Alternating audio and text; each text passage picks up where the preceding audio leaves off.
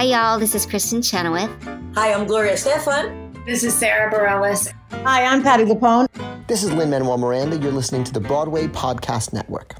With Lucky Land Slots, you can get lucky just about anywhere. Dearly beloved, we are gathered here today to... Has anyone seen the bride and groom? Sorry, we're here. We were getting lucky in the limo and we lost track of time. No, Lucky Land Casino, with cash prizes that add up quicker than a guest registry. In that case, I pronounce you lucky. Play for free at LuckyLandSlots.com. Daily bonuses are waiting. No purchase necessary. Void where prohibited by law. 18+. Terms and conditions apply. See website for details. Hello, it is Ryan, and we could all use an extra bright spot in our day, couldn't we? Just to make up for things like sitting in traffic, doing the dishes, counting your steps, you know, all the mundane stuff. That is why I'm such a big fan of Chumba Casino. Chumba Casino has all your favorite social casino-style games that you can play for free anytime, anywhere with daily bonuses. That should brighten your day a little. Actually, a lot. So sign up now at ChumbaCasino.com. That's ChumbaCasino.com. No purchase necessary. VGW Group. Void where prohibited by law. See terms and conditions. 18+.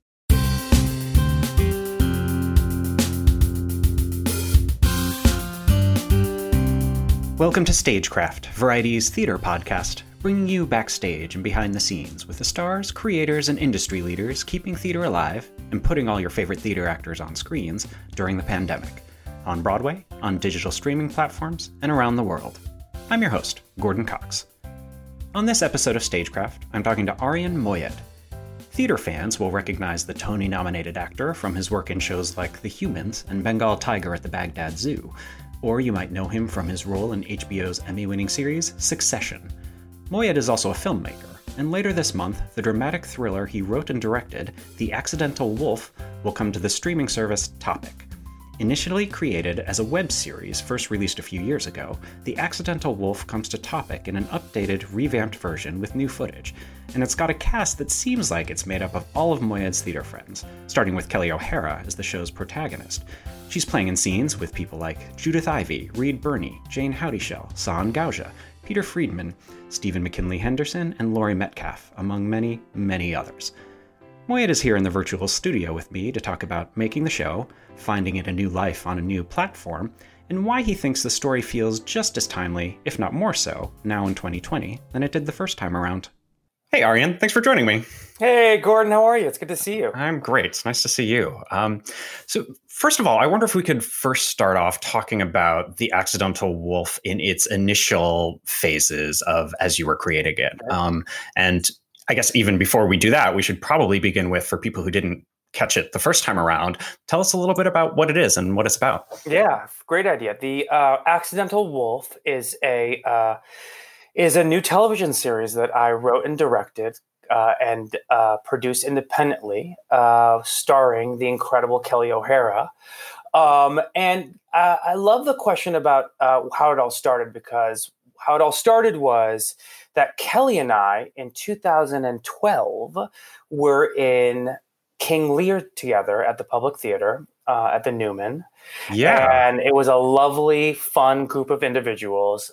Kelly was in it, and Michael McKean, and Sam Waterston, and John Douglas Thompson. It was just like a theater, who's who a little bit. And though I knew of Kelly and had heard her sing and things, I've never actually seen her perform. I'd only just, the first time I've ever seen her act was as Regan in King Lear. And I was playing Edgar, and she'd have a scene right before mine, and I'd be poor Tom, which is basically a naked person outside in the wings. And I'd watch Kelly O'Hara do this very famous Why Need You One scene. And every night I was blown away about how much I cared about Regan. Right. Not one you traditionally care about. Not at all. I was like, yeah, she seems like she was wronged. And so as someone that has, spent his whole life kind of creating his own work with Waterwell and the nonprofit and kind of building, infrastructure and stuff on the work that I wanted to create, I kind of went up to Kelly and I said, if I write you something, will you do it? Right. And she's kind of like, yeah. Yeah. And a couple years later, we made a short called The Accidental Wolf, which was at the time called the Untitled Kelly O'Hara Project. Oh. And what was happening at the time, and I would say this is pre-Trump, so we're talking about 2015. Okay, yeah. And what was happening at the time, I was really kind of fascinated with privilege. And before white privilege was a phrase, and I was fascinated about what happens if the richest, most put together white privileged human being wants to run away from all that. And what happens if she wants to help other people in the midst of all that? And what happens if she can't? And essentially the story started. She gets a phone call on the first 5 minutes of the show from someone in Africa pleading for help. And she, for the first time, is stuck in this world of like, I can't do anything. With all my power and abilities and access, I can't do anything. And that starts a triggering moment for her of down a path of trying to uncover what happened on the other side of the phone call, where Tala, a pregnant woman, is missing and Zuhair has been killed. And that's kind of how it started. It started as a short. Then I was going to short? 10 minutes. So that was just the beginning of that story, right? That was the what kind of is that first bit of what ends up being the first episode on top of it, right? Essentially at the time I'd been doing shorts, and creating shorts. And at the time I knew it had a cliffhanger. And then all of a sudden the cliffhanger happened. And even though at the time there was no such thing as like a short form thriller, which is kind of like not what it is anymore, it's a 30-minute drama now. But at the time I was like, well, as a independent producer on the nonprofit side, I know we can make this in 10-minute chunks and have a beginning, middle, and end, like these little one acts that come in and out. And I kind of like wrote it like that. And everyone thought we were crazy. And, but the theater community came to save the day. It was the producer, Damon Olya, comes from the theater background. Our investors are theater investors. And at the time I was doing The Humans on Broadway. Yes. And as we were getting more money to like build out the first season, essentially what was happening, Gordon, is I was asking every single person that I knew if they would come and do this low budget SAG modified budget project. We should say it's very clear that you were in The Humans when this was filming, because they all show up at some point during the show, right? Like, it's hilarious. Exactly. Every single one of them is in there. And we, jumping ahead a little bit, we also shot season 2, which no one has seen. And they're all back. Great. Yep. And then, Laurie Metcalf was doing, Misery on Broadway across the street. And Laurie and I became friends through Joe Mantello. And then Laurie became in the show. And I kind of asked Laurie, like, what characters don't you get to play? And she's like, badasses. And so she plays this like lesbian fixer, badass kind of like, person. And then all of a sudden that kind of branched out. And then, Brandon Durden and I were in front, and just like the community came together. Right. Yeah. And so this was independently produced and then released online. What was the model? Because it was, I feel like, at least for a while, it was free to watch, right? Yeah. So what basically happened is we had this now, again, pre-Trump. Right. Was it complete, actually? The including this, like, so, does the story finish at the end of season 2? It finishes at the end of season 3. Okay. So there's a 3-season arc. We've shot 2 of the seasons. Okay, great. And at the end of season 1, we had this 2-hour short form kind of thriller about like finding a vaccine. Swear to God, about finding a vaccine, definitely, and privilege. And also and the Me Too movement, like all of that prior to all those things being in our, kind of vocabulary. Right. And so we kind of like sent it around, and the response was really strong. Like they really loved the show, but no one knew what to do with it. And so what better way to like tell people what to do with it than so we made our own independent platform exclusively just for North America. And we just tested it out for about 6 months. For free. Yeah. And we had these little interactive sections in the middle of it that would come in and out, and they would ask you questions, and you can get like email responses. Laurie Metcalf can give you a voice message. Like it had all these little things. Right. And again, we were just testing the model. Not because, mostly because we thought that it would kind of work. And, it kind of did, for that 6 months. And again, the Broadway community came through, and we involved Spotco and helping us market and all these other folks as well. And, And then we got an Emmy nomination. Kelly O'Hara got nominated for an Emmy. And then at that moment, we got more funding for season 2. And then we pulled the website, and then now we're with Topic. Right. So, but before we get all that, I'm sure you have other questions. Yeah. Well, I mean, one of the things you were talking about, Laurie Metcalf doing things we've never seen her do, but that's also true of Kelly, because Kelly is not someone we often see in a dramatic role. She's usually singing. She also, as a theater person, even if you're in the front row, you never get as close to Kelly O'Hara acting as you do in The Accidental Wolf, right? Like, because you've got a lot of close-ups in the show, and so you can really watch these people act in a way that even us theater folks who go see them all the time don't get that close to them. So it feels like even if you're not seeing them do something different, you're seeing them do it in a different way, which is really satisfying. I love that you said it like that. I mean, Kelly's a phenom actress. And again, remember, I don't have any context of Kelly prior to King Lear. Right. I mean, I know of Kelly O'Hara and the star that she is, but so in my mind, what I was responding to and writing towards was the camera being so close to her face. And also, I am not a type of writer or director that's going to be like, this is my way or the highway. I'm not a woman. I'm not a mother. And so the only way that this is actually going to work is if I listen to Kelly.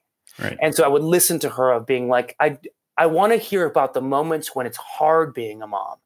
I want to hear, and my wife also, as you know, we have 2 kids as well. So I also picture it from that point of view. And also I want to like really emphasize this, but I'm an immigrant from Iran that grew up in a country where my parents didn't speak English. So I watched my mom struggle through all that. And, part of the work that I like to make as not only Accidental Wolf or even in The Humans or even Succession, like I try to bring all those elements in. And so having Kelly there, honestly, and I mean this selfishly, it's like she can literally do anything that I ask, but she can also bring it to a level of things that I'm not even picturing. There's a very famous scene in The Accidental Wolf that I think a lot of people talk about, in which she comes in and confronts her husband, who is threatening to take away her child with legal proceedings.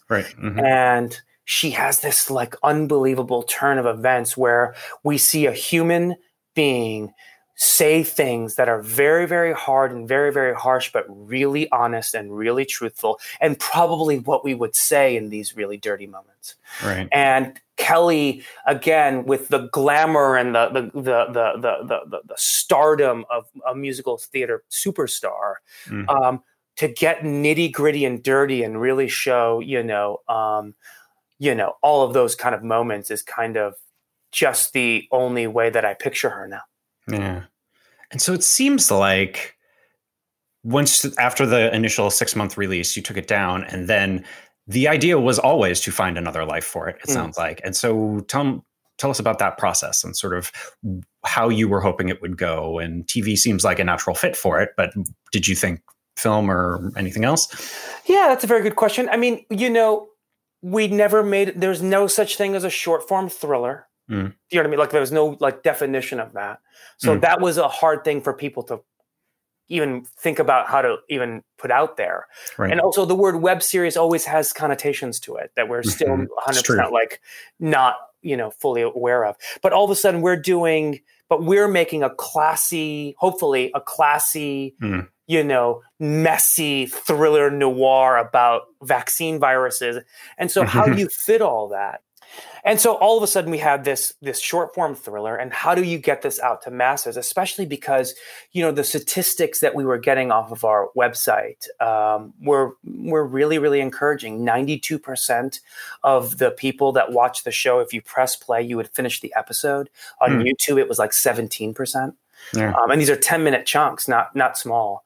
There was I think almost like a 25% chance that if you watch the entire series, you'd rewatch it again. Oh, wow. Yeah. And so we had these statistics in talking to people. And when we met with Topic, what they kind of were really about was truth and power, which is what this show kind of like deals with. Classy and also an ability for us to kind of like finish our show the way that we really had intended it to.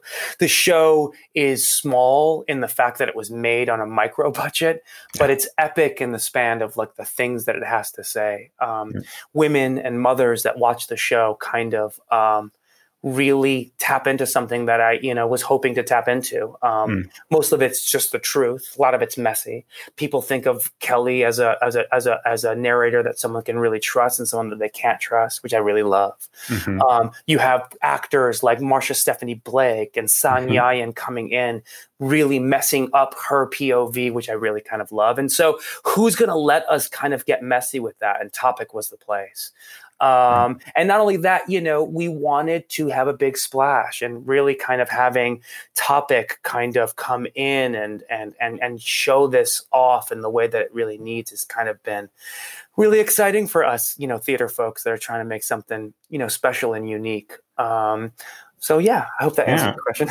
Yeah, definitely. And so at what point, when were you beginning to think about how the show would exist now and in the form that it ends up taking in On Topic, which is sort of these 30-minute chunks, right? And the first season is those 4 episodes that I saw. Is that right? That's right. The first season is a 2-hour, 30-minute chunk. The second season will be another 2-hour, 30-minute chunk. A bunch of reasons. One, just truthfully, it's a big show.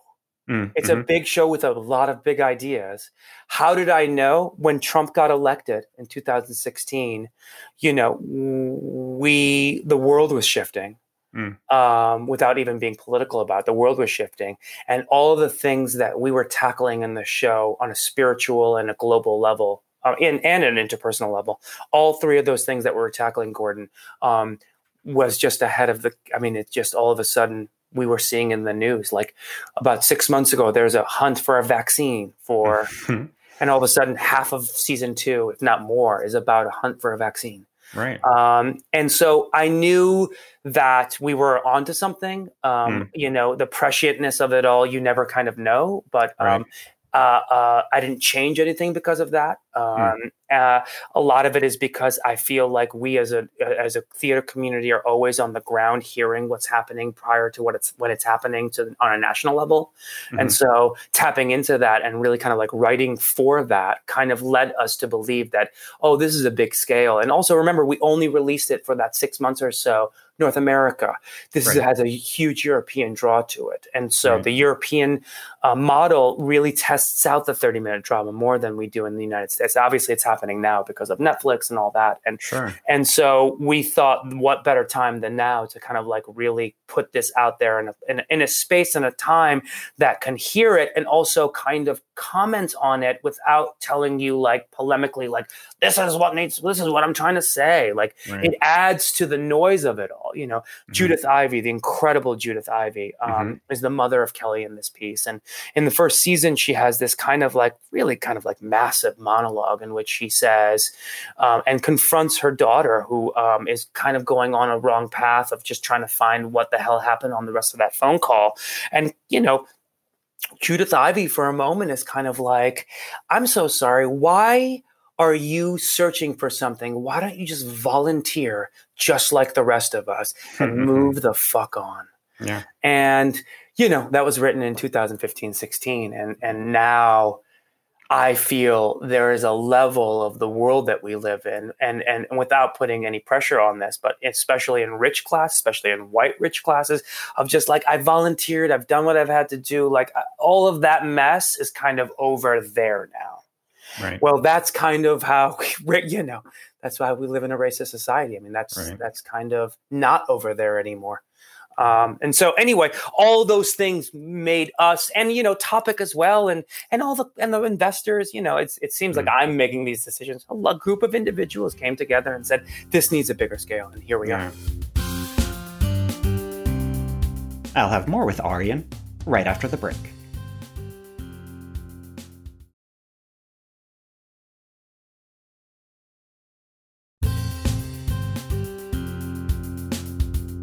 And now, here's more with Aryan Moayed, the writer and director of The Accidental Wolf.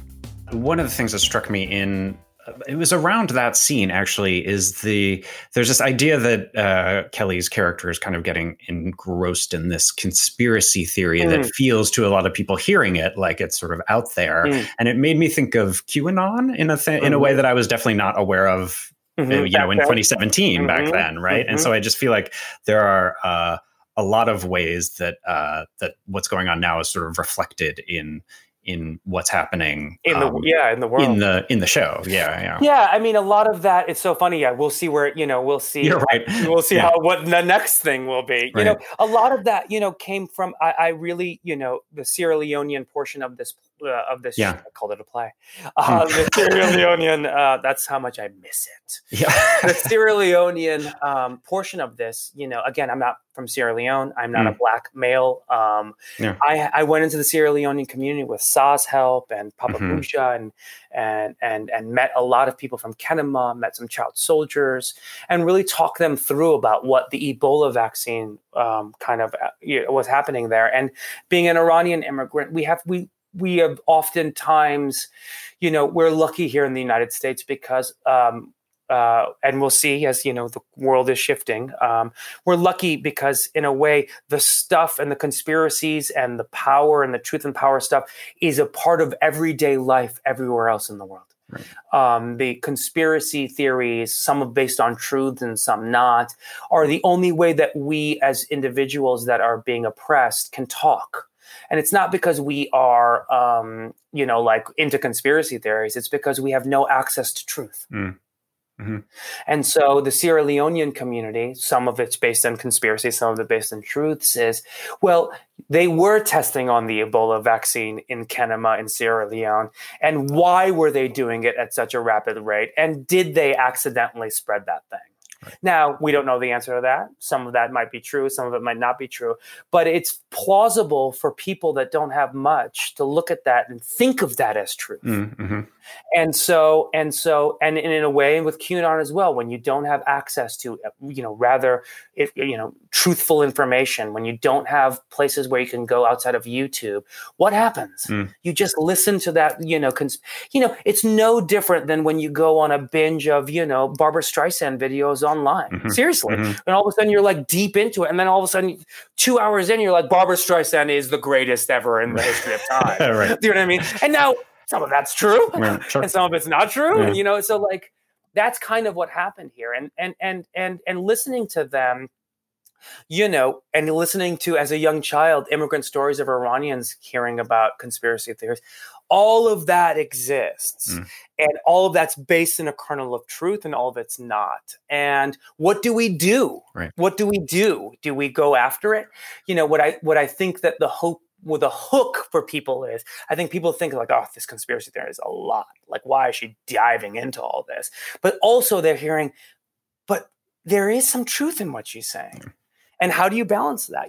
One of the amazing folks at Topic kind of like posed this question, is like, what do you sacrifice for the truth? How far do you go? Right. If it's going to hurt you in your own, how far will you go? How far will you sacrifice to help someone you don't know? That's a question that we need to ask ourselves as community is lost. And, anyway. Yeah. And what has shifted? There's like structural differences in terms of what these episodes are on Topic and the shorts that were originally put online. But what is there new plot or footage or anything? Like what's new to what's different from what people may have seen in a few years ago? Well, now I have 4 hours of a show that I've created. Yeah, right. So now teasers from season 2 can come into season 1. Yeah. We have an ability, there was always a couple of chunks of scenes. I mean, I would say in season 1 right now, I'd say about 20% of it is new. Stuff that hasn't been on before. Right. Interstitial stuff, adding some people, adding some, elements to it. And also being able to have this big jigsaw piece of this whole show and kind of like piecing it all together and knowing now that this is going to happen here and, and cameos are going to come in and out. And, in the first season, I think it was like at the time, maybe it's probably like longer, but somebody out there, can someone figure this out? In season 1, I believe there's like almost 40 Tony nominations in the cast and crew. I think in season 1 and 2, I think we hit 80. Wow. All right. Yeah. So some wins in there too, right? A lot of wins. Yeah. Well, yes. I think there's probably a lot of wins. Yeah. Kelly used to joke that she's like, well, all these Tony nominations are me because I never won. Right. And so what is the timeline for season 1? And then in theory, season 2, when will people be able to see that? Great question. Season 1, November 26th on Topics platform. You can download it right now. You get all 2 hours. Right. Season 2 will be coming out in June of 2021. Okay, great. And season 3 will be coming out in November of 2021. And season 3 is the one you have done no filming for yet. Very little filming for. Great. But without saying too much, the world all of a sudden explodes in Kelly's life, and now all of a sudden she has kind of really stepped into it. Okay. And so season 2 kind of like dives deeper into the what she is finding with some amazing people like Judith Light's in it, and Danny Burston, and Justin Bartha, and amazing individuals. Marsha Stephanie Blake, and Brandon Durden comes back, Crystal Dickinson, and then we expand and expand and expand and expand. Right. And let's talk about some of the other things that have been keeping you busy during this time, in addition to getting your kids to and from school. First of all, Waterwell, the company that you co-founded, worked on something called the Flores Project that has found a way to tour in a pandemic-friendly way. And Waterwell is a company that's always done very engaged work. And I wonder if you could just tell us a little bit about that and what it is and how people can see it in the future. Absolutely. This all stemmed from last year's show called The Courtroom. Right. The Courtroom, which we kind of performed, which was a reenactment of one woman's deportation proceedings. We performed in courtrooms all across the city, including the Second Circuit Court of Appeals, Thurgood Marshall's courtroom. Right. And that led us to kind of be really engaged with Lee Sunday Evans as our director and artistic director of Waterwell, to be engaged in the immigration advocacy community and judges and lawyers and everyone that's kind of fighting that fight, and led us to one conversation with the Immigration Rights Clinic founder of Columbia University, Alora Mukherjee, who just got back from the border last summer, and which she fought the Trump administration and won about seeing what was happening inside of these cages. She then gave us, because she believed in Waterwell and Lee and what we were doing with the courtroom, she handed over to us the public documents of 69 testimonies, sworn testimonies of children on the border, in which we converted all those into this video installation piece that you can look online for free, called Flores Exhibits, Flores-exhibits.org. And that led to a national kind of movement. And in COVID, Lee and everyone at Waterwell kind of brought that and toured it in battleground states all across the country, in communities that like sisters of a nunnery, including universities, including Latino populations. And we talked to as many people and kind of branched that out and watched videos of people just reading the testimonies, no acting, no like, fancy, weird, like, celebrity bullshit, like real kind of honest, just reading it. And people like Morena Bassarin and David Schwimmer and myself, including huge advocates in the immigration community, just did it. And we kind of toured that and have been touring. We have another couple pieces in the next couple of weeks as well. So waterwell.org for more information on that, or Instagram or Facebook on that. So that's what we're doing on the Waterwell side. Yeah. You mentioned Succession earlier. I did. What's the status on season 3? Have you even begun to start filming that yet? I am not supposed to answer that. Okay. All right. But we're anxiously waiting. But I have a beard. Okay, you sure do. You don't. You look not unlike Stewie. So it's really.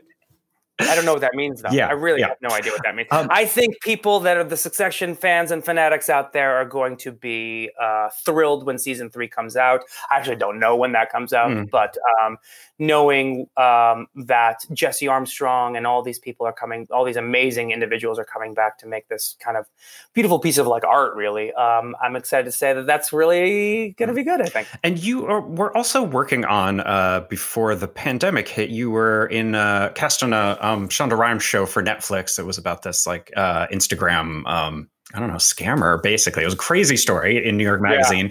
Yeah. Had you finished shooting that before the pandemic? And I have not finished shooting that before the pandemic. I'm shooting that now. So both things are kind of like simultaneously happening. It's called Inventing Anna. Inventing Anna is Shonda's new first kind of limited series for Netflix. Right.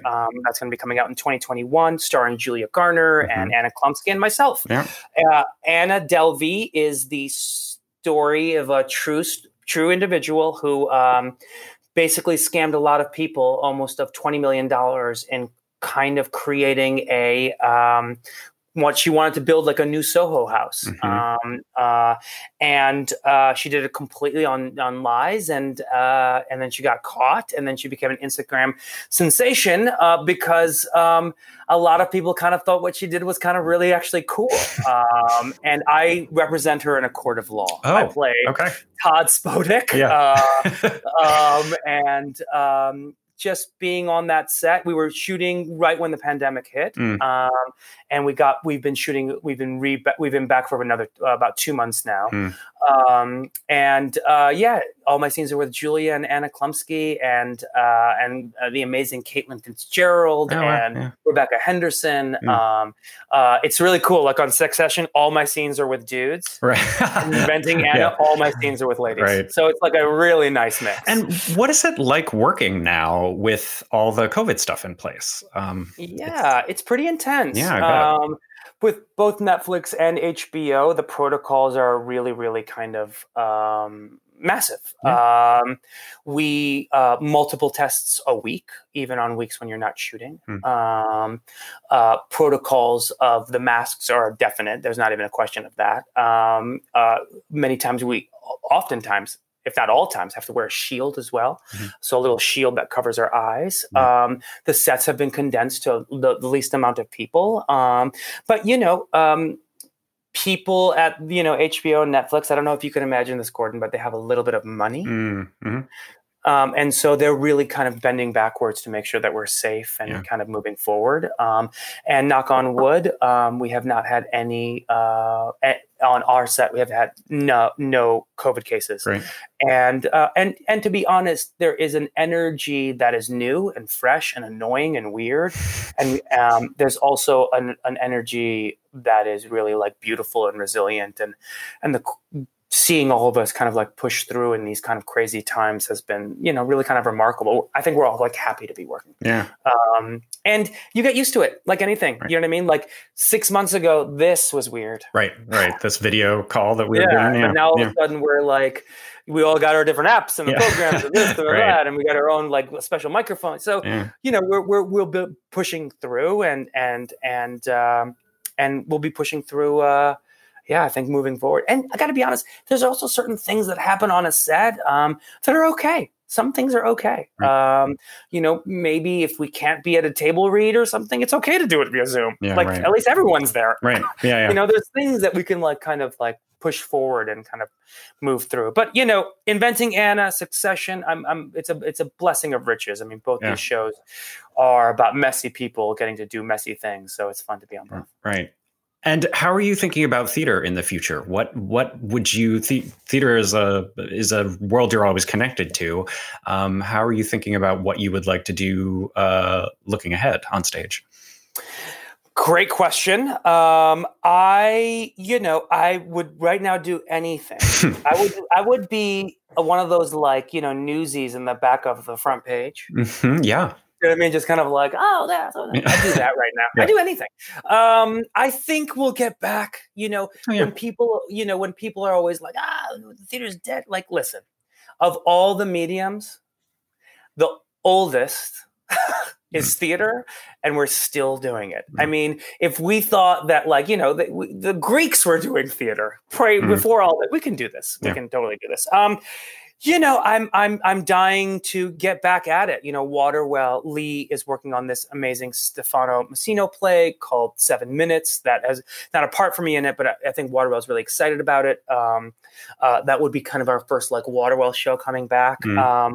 I'm way too young, but I'm always interested in playing Lear. Okay. Yeah. And so who's out there? I'm getting really creative, without saying too much. I'm actually working on a project right now that might actually, look like an old Christmas radio play that I wrote and directed. And that might come out that feels like theater to me with a bunch of theater people in it. I should not say who's in it quite yet, but that's going to hopefully come out in December of this year, which will feel like theater. Right. Yeah. Great. Yeah, that's right. Okay. Right before the holidays, a Disney, as you do, an Iranian immigrant writing a Christmas story. Yeah, that's basically how that goes. Well, we look forward to that. We look forward to seeing you in Lear on stage, and maybe in a few things before then, maybe a couple here and there. Hopefully. So thanks for taking the time to Gordon, talk thank with you. us, Arian. It was really great to talk to you. And Accidental Wolf, November 26th. Topic. Accidental Wolf, November 26th. You got to check it out. Yeah. Kelly is giving a performance of a lifetime. Yep. Well, thank you, Arian. Great to talk to you. Thank you. Yep. Bye.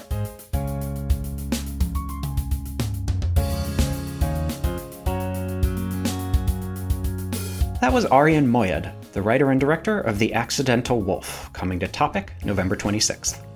If you like what you're hearing on this and other episodes of Stagecraft, you can rate and review us on Apple Podcasts, and you can subscribe and find past episodes there and on all the other pod places, including Spotify and on the Broadway Podcast Network, which is a great place to find more theater for your ears. I'll be back in 2 weeks with another new episode. Thanks for listening, and see you soon.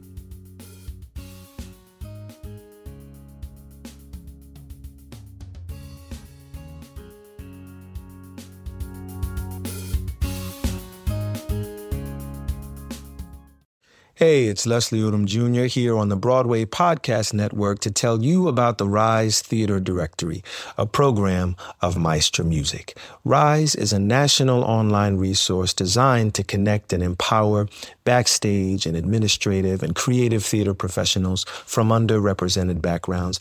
If you work or aspire to work in the theater community, this can help you find your next project. And if you hire theater professionals, search the Rise Theater Directory to find your next team. Create your profile now and get more information by visiting risetheater.org. That's theater with an RERISETHEATRE.org, because only together we rise. It is Ryan here, and I have a question for you. What do you do when you win?